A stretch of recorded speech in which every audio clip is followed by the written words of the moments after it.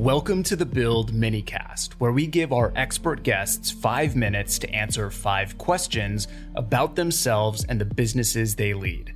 My name is Blake Bartlett, and I'm a partner here at OpenView. Last week, I spoke with Jürgen Spengel, Chief Experience Officer at Atlassian.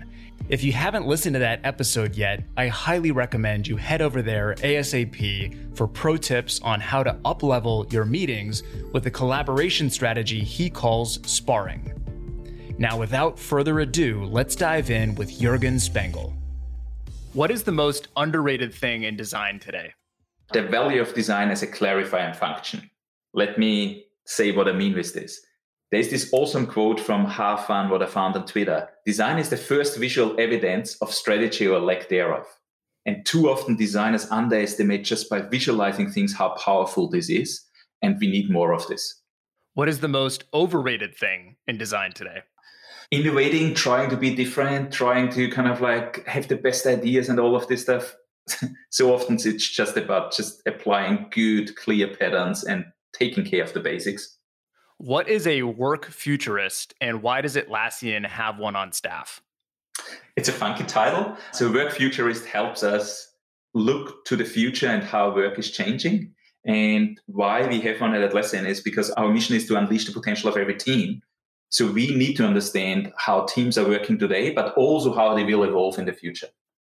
What is the most important trait for a CEO to look for when hiring a CXO? Resilience. And that is because every company pretty much out there talks about that they are customer focused and customer centric. Reality is that's actually not always true. So as a CXO, you need to have a lot of resilience, stamina to continuously bringing the voice of the customer in and helping the organization. That, in fact, it is the most important thing. Who is your number one must-follow thought leader in software?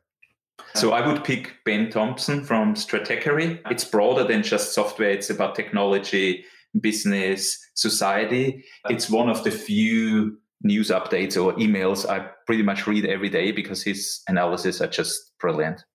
What's the name of your hometown and what's unique about it? It's called Böhmkirchen. It's in Austria. It's super small, like about 4,000 or 5,000 people. It's about 50K west of Vienna.